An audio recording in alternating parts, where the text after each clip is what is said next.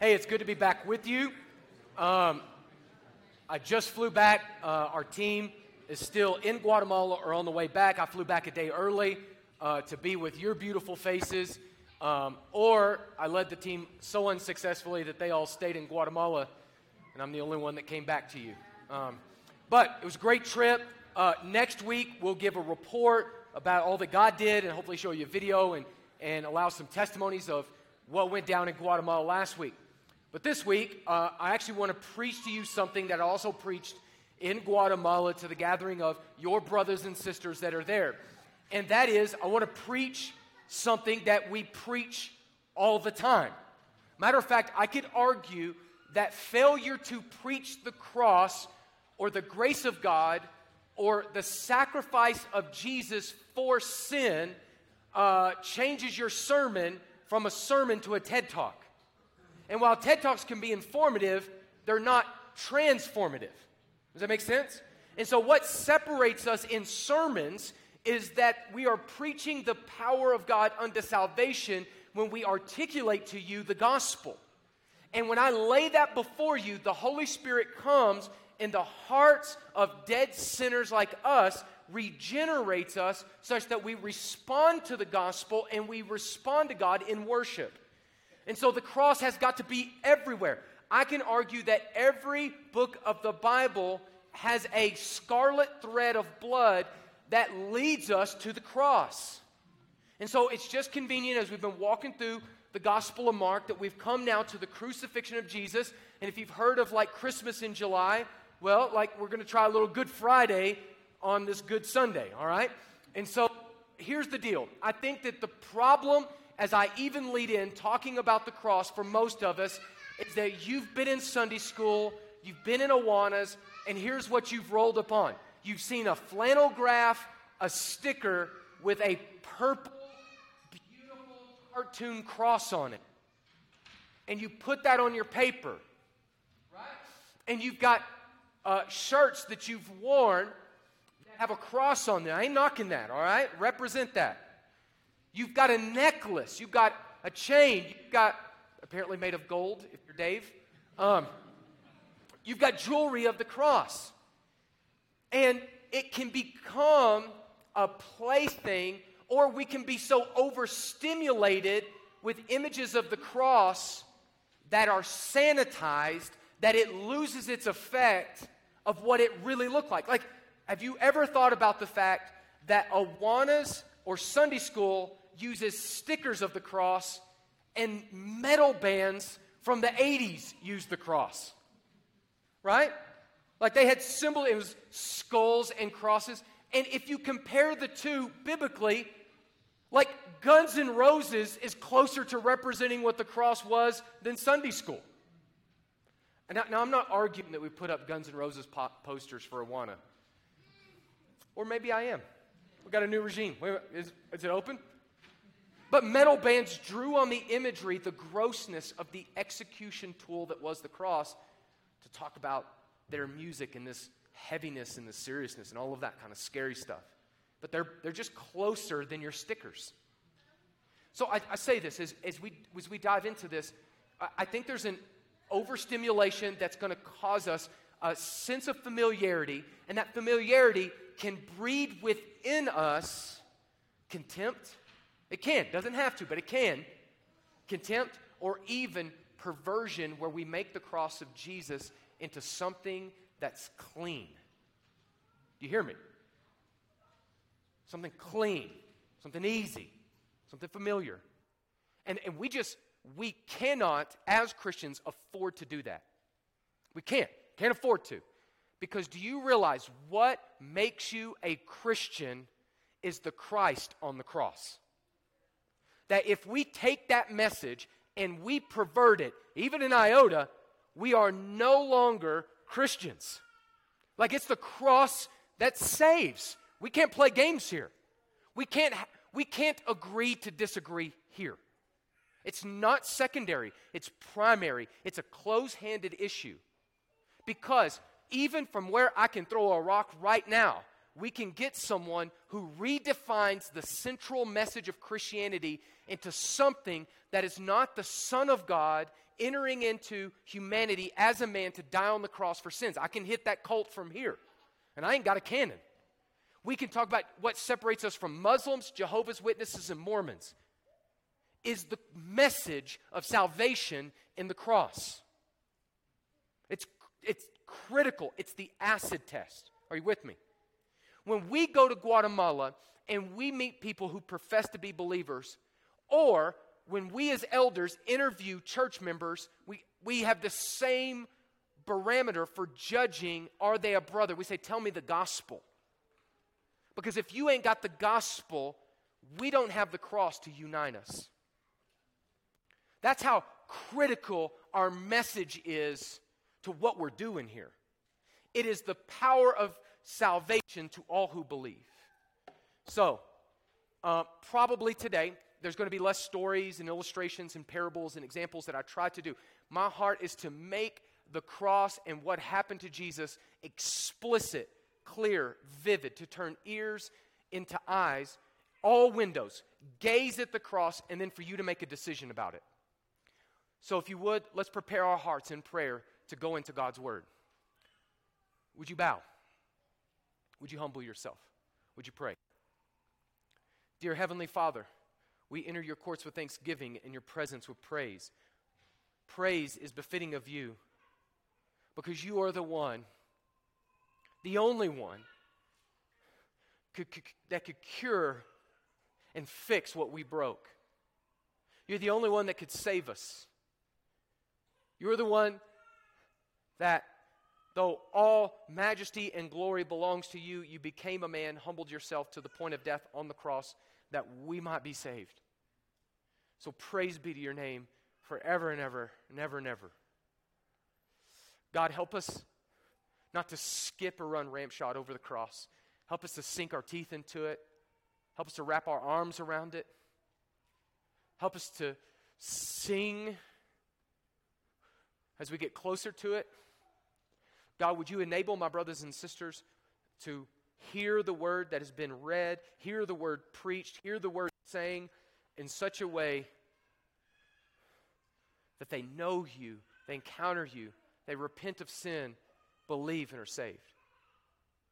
God, this is your time, so come be the good shepherd, the teacher, the pastor. This is your church.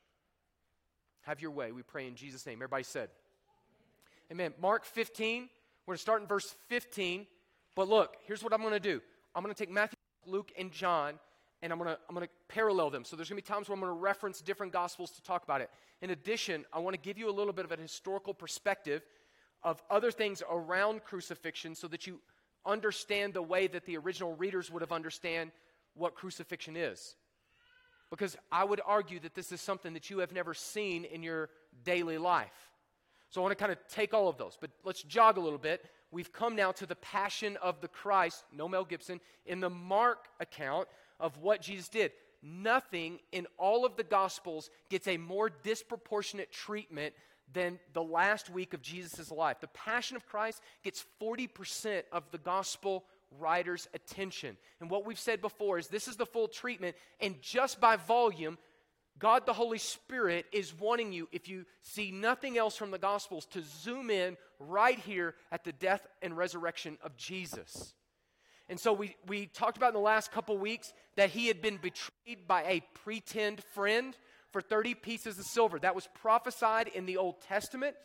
He was betrayed by this friend, and we just talked about how that kind of turns the knife a little extra. When you have people that you think you should trust and they backstab you, it turns the knife, doesn't it? The 30 pieces of silver, though prophesied, is equivalent for being sold out for a few $100 or the price of a slave. He then goes and through a kangaroo court of an illegal trial, beginning with 3-part trial amongst the Jews and then extending to a 3-part trial amongst the Gentiles. We said that within this trial, the Jews were trying to get the do their dirty work, and Pilate, the leader of the Roman proconsul, is coming, trying to get somebody else to make this decision about Jesus for him. Because he's going to come and say, I find no guilt in him, but I'm still going to condemn him. And he's going to say to the Sanhedrin, like, what are we doing here? Then he's going to come to the crowd, what are we doing? And he's like so many people who attend church over and over, They come here and they look for somebody else to make a decision about Jesus for them. You and you alone have to make a decision about Jesus. Is he king or is he a criminal? Well, I find no guilt in him. Okay, Pilate found no guilt in him and saw his perfection, still judged him wrongly. What are you going to do with Jesus? And so we just kind of let that question land on us and sit there. And so they had this custom in the Roman provinces of amnesty for a criminal because it made the government look merciful. Doesn't mean the government is merciful. Good luck with that. Government's ethic is justice. They're terrible at mercy. All right? What they wanted to appear was merciful so that it would dissuade the crowd from rebellion. And so Pilate comes now in verse 15, and it says, Pilate wishing to satisfy the crowd. He's a people pleaser. Unless he takes a poll, he will never make a decision on what's right. Released for them Barabbas, and they, having scourged Jesus, he delivered him to be crucified. So this is going to take a little bit of treatment. Barabbas was exchanged, and we learn in Luke's gospel that he was a prominent prisoner and that he was a murderer. A murderer was exchanged for the author of life. His name, Barabbas, means son of the Father. And what's curious about that is that Jesus, the Son of the Father, is being substituted for Barabbas, the son of another father. Jesus, the Son of the Heavenly Father, substituted for the sons of Adam. Exchange. This guy is probably less William Wallace and more Lee Harvey Oswald. And that dude's going to walk free, and the only one who has ever walked this planet with perfection is going to be condemned to die. The Son of God became Son of Man so that the sons of men might become sons of God. John 3:16 tells us, for God so loved the world that he gave his only begotten Son, that whosoever believes in him shall not perish but have everlasting life. The cross is the pulpit where God preaches to you his sermon of love. All of God's attributes meet at the cross. You see at the cross God's justice and that he, as a holy God and a righteous God, must punish sin. The cross is not arbitrary. It's necessary. God must hold sin accountable, or he's not righteous or he's not good. But at the cross, we also see the love of God and the mercy of God and the grace of God, who himself bore our penalty for our crimes, such that he loved us in this way. It's the pulpit where Christ preached his sermon of love. It's a great trade. Here, God carved in history his love for sinners, that any passerby might know. In the news, maybe one illustration. In the news this week, I thought it was really fascinating because there's a WNBA star named Brittany Griner who went to Russia, of all places, and smoked weed and took weed with her into Russia. Now, I know that some people don't travel very often, but like taking drugs into other countries, or just into Russia, period. Like, pump the brakes on that, all right? It's like your check bag. It's like, what are you doing? You know what I mean? And so she is in Russia and got arrested. I know none of you watched the WNBA. Y'all don't even know who I'm talking about, okay? So, like, in Russia, and she gets arrested, and she's tripping because she's like, well, like, weed's legal in America, and like, yeah, but you're in somebody else's country with other rules, and they have her in there. And so she's been like, her lawyer contacting, different movie players or stuff to lobby to get her released. She's even to the president now, lobbying for the president to do this. Now, what's curious about this is that she has made comments previously where she hates America, the country she's from. She detests America. But now she's arrested in Russia, and she's begging America to come bail her out. What our government, in its wisdom, has decided is that we're going to exchange a Russian war criminal for a WNBA player. And that trade is on ESPN, which is also kind of hilarious. What's weird about this is if there's people right now in America in prison for weed, but somebody in prison in Russia, we're exchanging a Russian war criminal for somebody arrested for weed. This is the most banana situation in the world.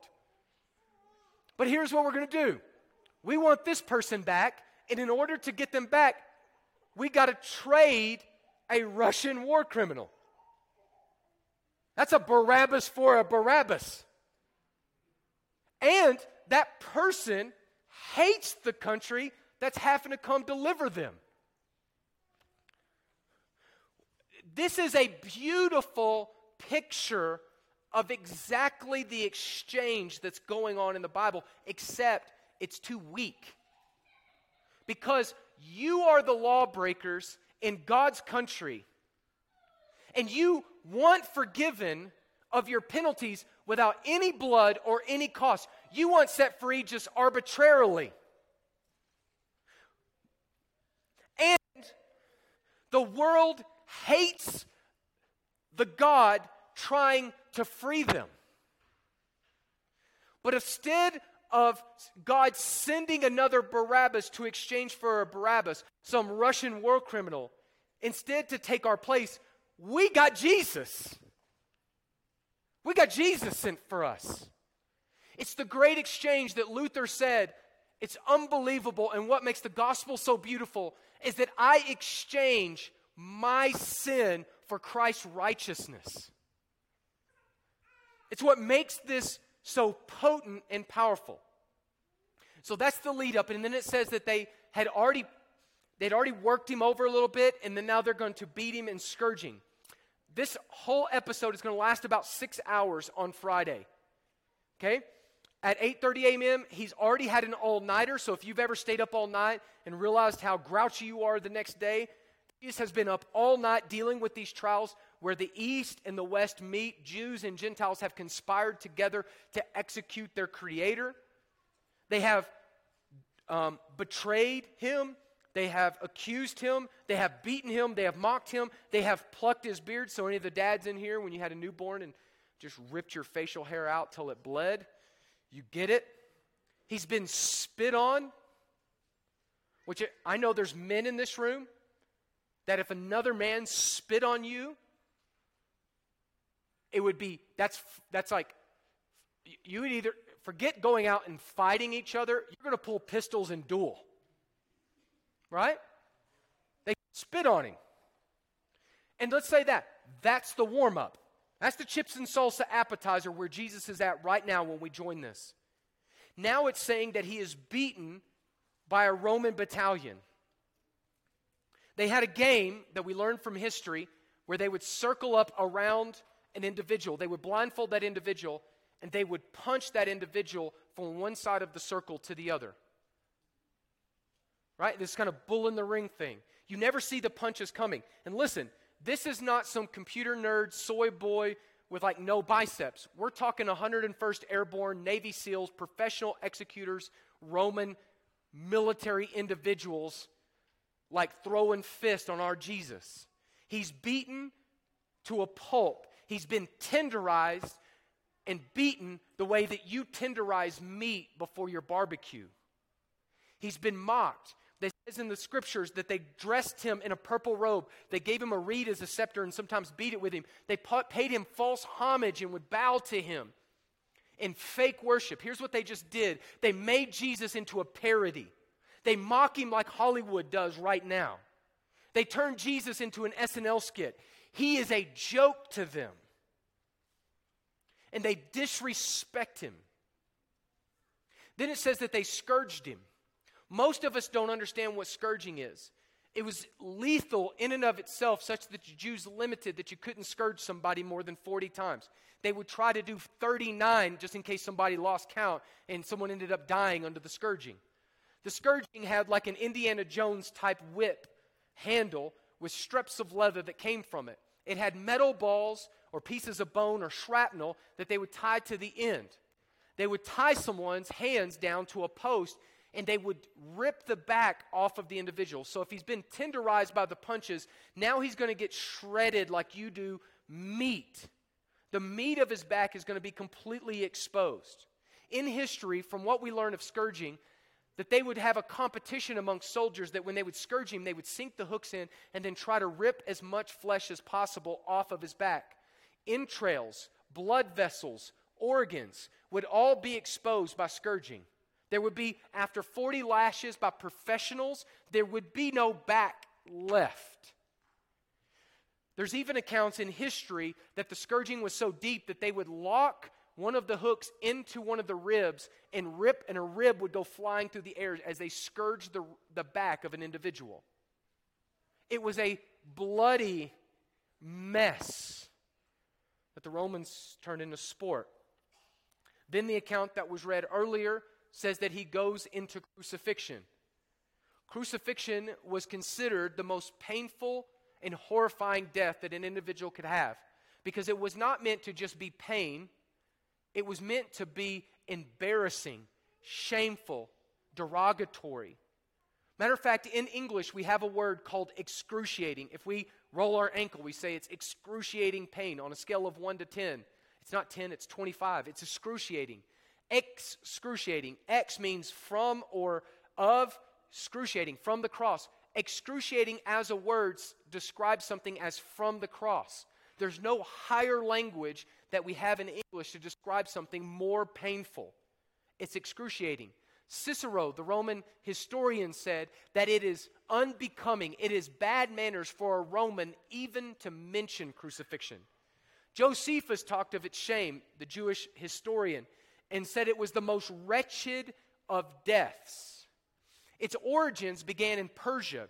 In Persia, they impaled people, and they would just put them as a signpost up. The Persians began it, but the Romans perfected it to where they would not only attach them to a stick and leave them there, they would staple them there to bleed out slowly. This would continue until 300 AD, until Constantine's conversion in the Roman Empire, where he would end crucifixion. You're familiar with another character that's connected to impaling or crucifixion. Vlad the Impaler in Eastern Europe, when his lands were invaded, he resurrected crucifixion in order to impale his enemies on the road as others would march in. He became the backdrop of the monster Dracula. Vlad the Impaler, Dracula, same person. That's how horrifying this was. Crucifixion was state-sponsored terrorism. It was a deterrent. It was the original cancel culture. They pinned bodies up on stakes like billboards, telling you not to mess with their power. It was like a public hanging out here in the Wild West. It was capital punishment with a memo. It had a message attached to it. If you've seen the movie Spartacus, you get this idea. Like Spartacus fell in his rebellion, and he had 6,000 followers that they crucified in a single day. 6,000 followers, over a 120-mile stretch. That's about the equivalent of from Bayfield, where you're at right now, to Montrose, 6,000 bodies. Imagine we all get up from here, and we all walk from Bayfield to Montrose, 120 miles. There's only like 2 people in here that can make that walk. It's fair, okay? We walk that, and instead of seeing mile markers, we see another body on another cross, on another cross, on another cross. And the question is do you get the message that the cross was trying to say? 6,000 bodies here to Montrose, 120 miles. It was a massive deterrent. The Bible is unbelievably curious in this. Even 1,000 years before you could argue crucifixion is invented, Deuteronomy has this passage in Deuteronomy chapter 21 that cursed is everyone who hangs on a tree. And a lot of Jewish scholars have no idea what to do with that verse, except that it anticipated the fact that the Messiah would hang on a cross and take our curse. Furthermore, Isaiah 53, I've talked with Jews in Israel about this. They don't know what to do with this verse. It's that he was beaten for our transgressions and punished for our iniquities. Well, who is it? Can't be Israel, can't be this. Who is taking our punishment and beating? It anticipated the beatings of Roman soldiers. Go next level with this. Jesus is going to quote this from the cross. Have you ever read Psalm 22? It describes not only the fact that they're going to gamble for his clothes, but it says that they pierced his hands and feet, describing the nailing of crucifixion hundreds of years before it's even invented. So if you're a lost person here, David's prophesying that. Doesn't know exactly what it talked about in the original context, but it looks forward to a system of killing people that's not even on human history's radar yet. So what do you do with that? The Bible anticipated the crucifixion of Jesus.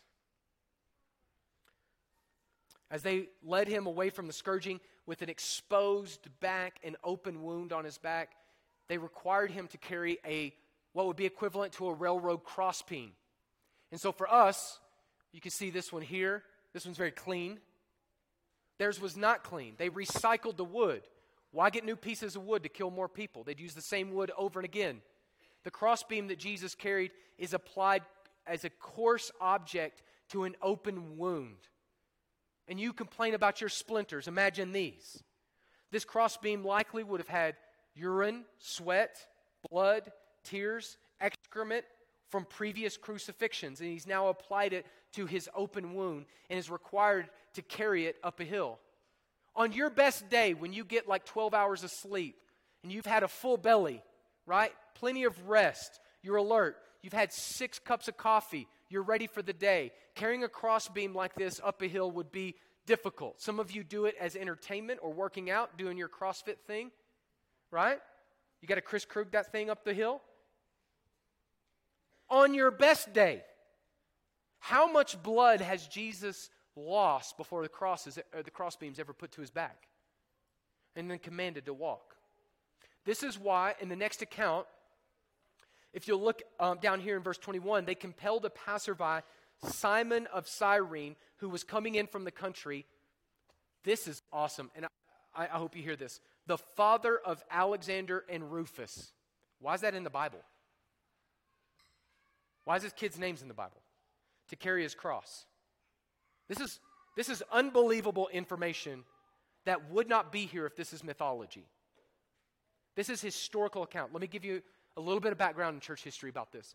Simon the Cyrene, Cyrenius or Cyrenes are from North Africa.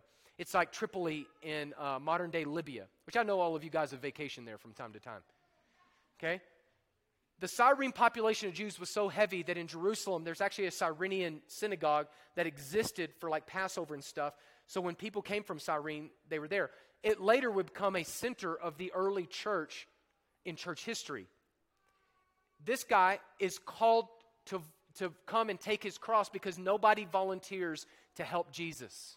Listen, Jesus volunteered to take your cross when nobody else would volunteer to take his. He ain't volunteering. He's plucked from the crowd to carry this cross. In church history, Rufus and Alexander and their mother all became believers in church history. If you remember from our early start in the Gospel of Mark, John Mark is writing this first and foremost to Rome, to Roman Christians. Church history has Rufus, Alexander, and Simon moving and being a part of the church in Rome. Church history would go further. Now, this isn't the Bible, so take it or leave it. Take it with a maybe. It says that the Apostle Paul was adopted by this family. You know how, not literally adopted the way that, some people come over your house and open the fridge without asking. You know what I'm saying? That they loved the Apostle Paul. Let me say this. Rufus's name is only mentioned one other place in the Bible. Which book do you think it is? Romans. Paul says when he goes to greet the believers in Rome, he says, greet Rufus. Why talk about Rufus and Alexander here? Because John Mark is writing this to Rome. the people receiving this letter, they knew Rufus and Alexander. Otherwise, it makes no sense. If I say to Dave, I say, greet Noah who is in your house, you're like, there's no Noah here. He would know who that is. See, this isn't mythology. This is eyewitness accounts. If anybody had any questions about this, they could go to Rufus in Rome and ask him what happened with Jesus. If you're a non-believer that believes the Bible was all made up, what do you do with this kind of historical information, first-person accounts? It's fascinating, isn't it? Rufus and Alexander you just think that's a throwaway, but it's actually evidence that these people are at Rome and the people that would have saw the crucifixion of Jesus.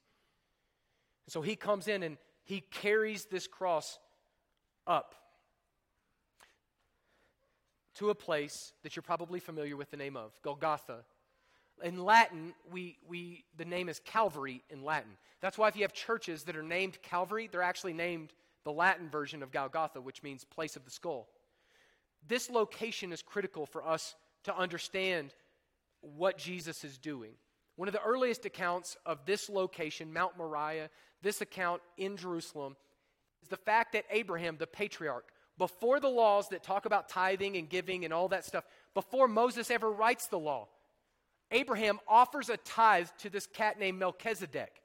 The book of Hebrews is going to talk about that. His name, Melchizedek, means the king of righteousness, and it says that he's the king of a place called Salem, or peace. He's a king of righteousness that's the king of peace. What's that all about? And that you honor people with tithes that are greater than yourself.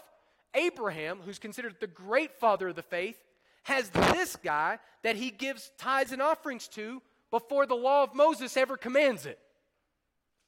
That's wild. And you know where he does it at? Same place. There's another king of righteousness who's the king of peace, who's not offering tithes or receiving tithes. He's offering himself. He's the Prince of Peace. A lot of people believe that the appearance of Melchizedek in the Old Testament is a Christophany, an appearance of Christ in the Old Testament. Let's go another one. Abraham goes to offer his son Isaac, if you've ever heard that story before. And they go up into the mount. Which mountain? This mountain. Same place. And Isaac carries the wood to his own sacrifice. Questions his father. Father, where is the sacrifice? That's the key question of that whole account. Where is the sacrifice? Abraham's answer is critical. The Lord himself, the Lord will provide for himself the lamb. And some hundreds of years later, the Lord provided for himself the lamb.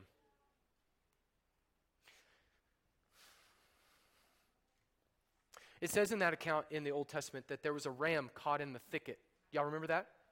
That God provides the ram so that Isaac goes free. Inside of Isaac is the whole people of God that are yet to come. God provides a ram so the people of God can go free. Puts the ram in a thicket of thorns.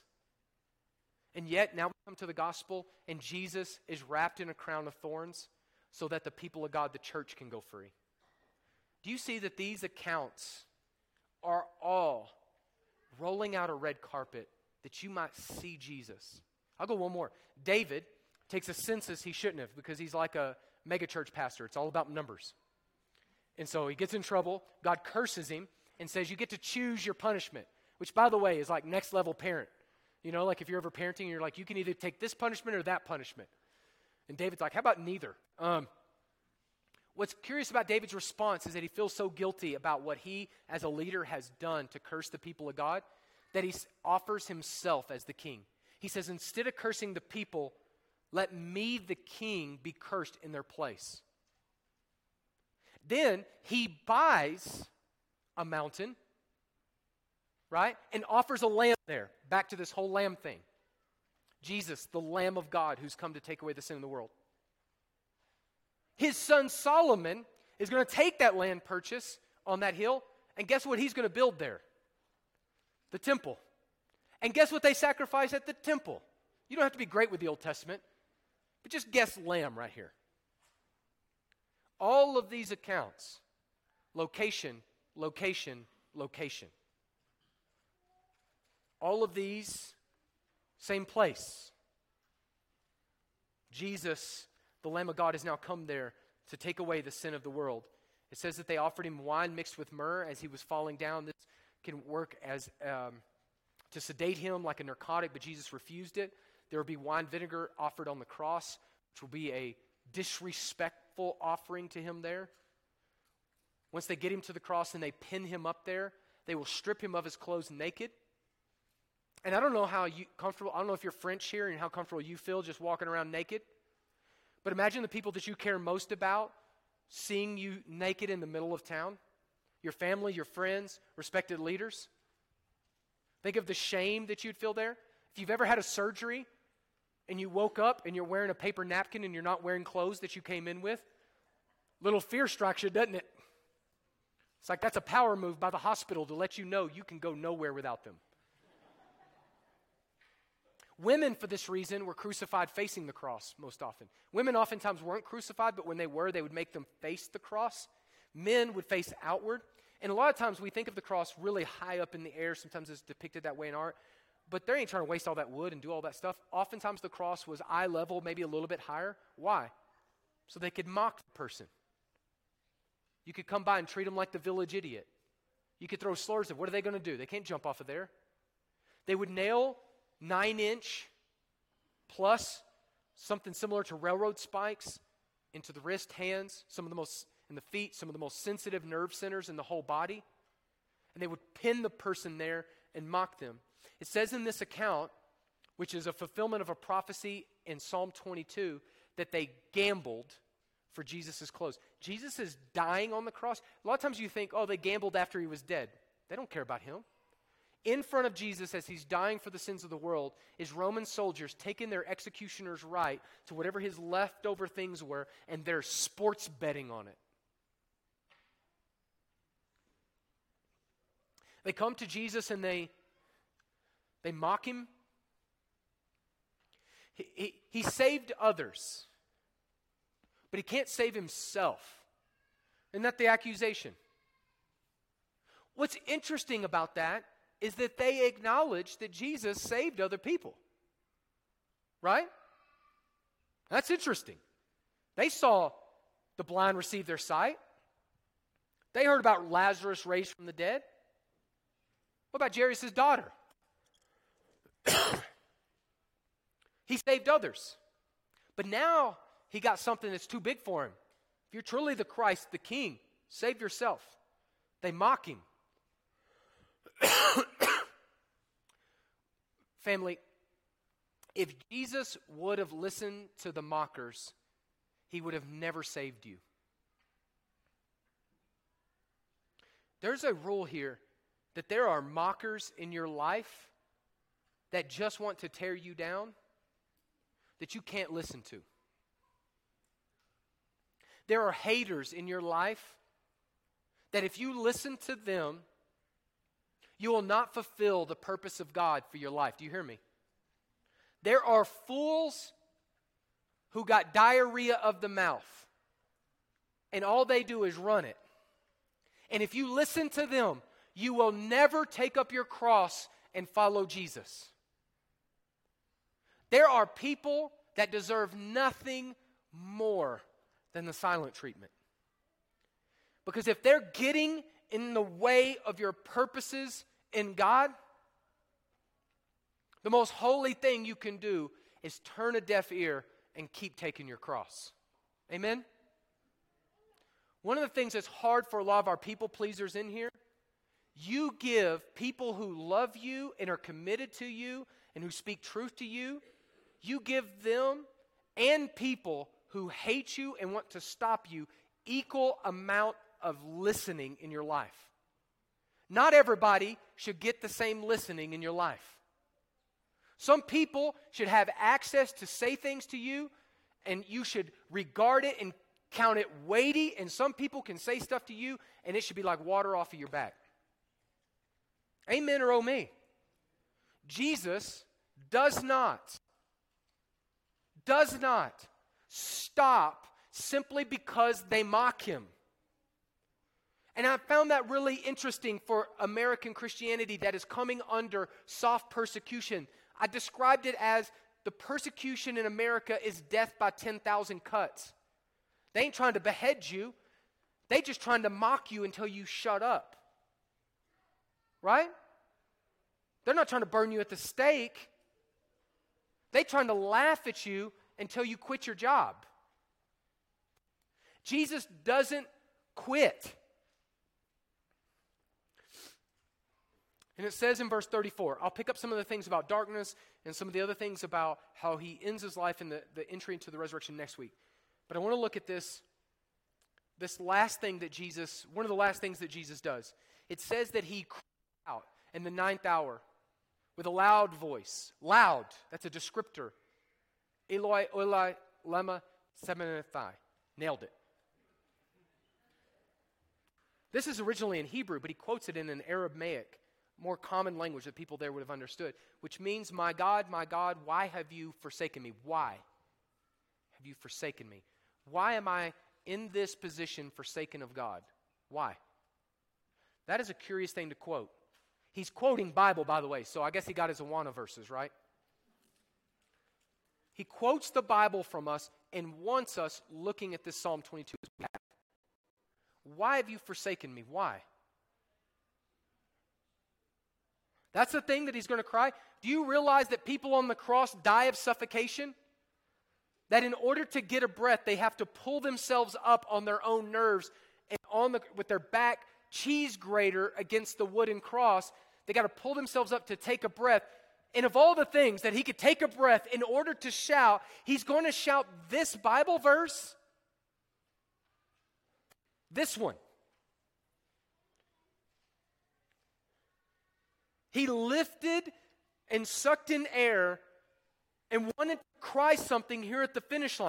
He wants this question right in your lap. Why has God forsaken Jesus the Son? Why? Ponder that. Why? Why all this blood? Why all this pain? Why am I, who is without sin, forsaken as though I'm a sinner? Forsaken is what God does to sinners. He forsakes them. Your sins deserve to be forsaken. That's a descriptor of hell. Hell is a place where you are forsaken of God. Why? Why am I doing this? How you answer, church, that question changes your eternity. You are here at this question at the crossroads of God's decisive act in history. A crossroad, not a roundabout that you go down here to the dollar store and can't after 6 times around. Crossroads, left, right. Which way are you going? Look at the billboard that God has raised and make a decision. Why did he do that? God has sent his Son, who has taken your forsakenness on the cross. We have gathered here today, and it's not accidental that you are here. I have preached to you what the Bible says and told you the truth. Now you stand here at a crossroads with a decision. What are you going to do with Jesus? Will you answer the why with for me? Why did Jesus do that? Jesus did that for me, that I may not be forsaken but accepted. Why the blood? That I might be atoned for, that my sins might be forgiven, that I might have new life in him. Is that your answer, or are you going to say, I don't know? Are you going to say, I love my sins, and I'm going to die in them, refusing to turn to this Lamb and be saved? How are you going to answer the why? Nobody can answer it for you. No one.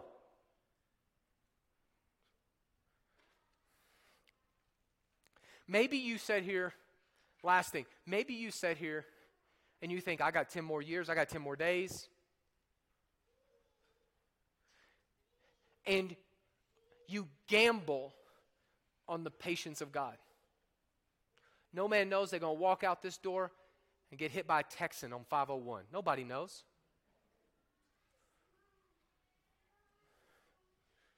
How gracious is God towards sinners like you?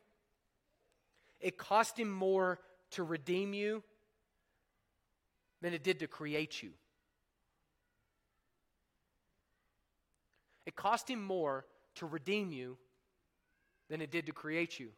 It's like those gearheads that restore cars and end up paying $4 million to restore a car they could have bought a brand new car for $30,000.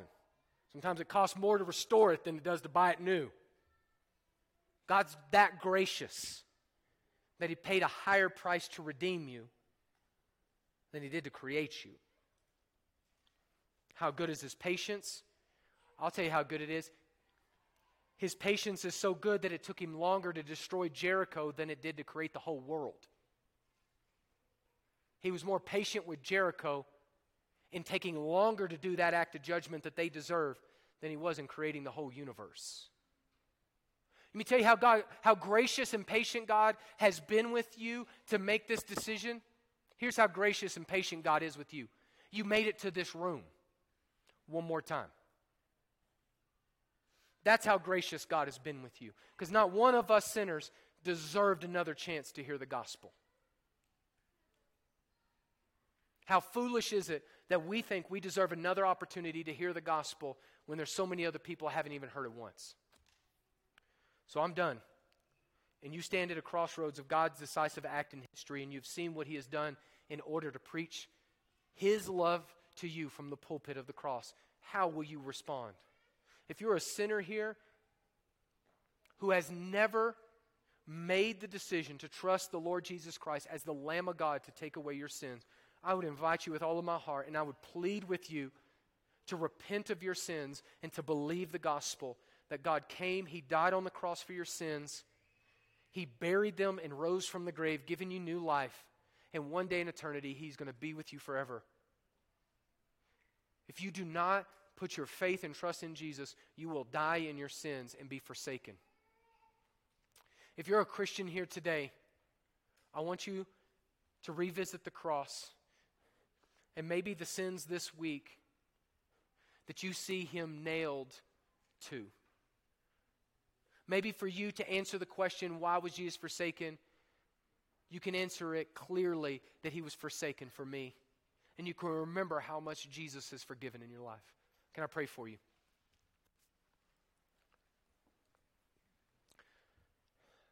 Dear Heavenly Father, hallowed be thy name.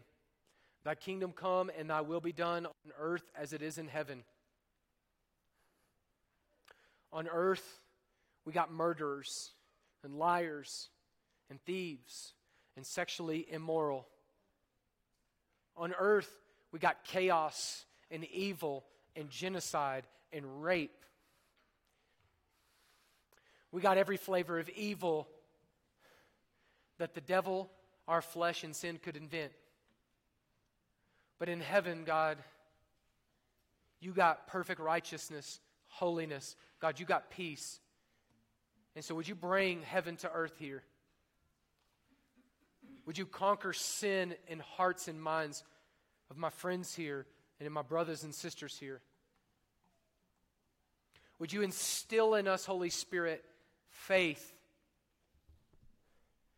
that lets us see that the cross was for me? God, would you cause us to be able to cry, I am crucified with Christ.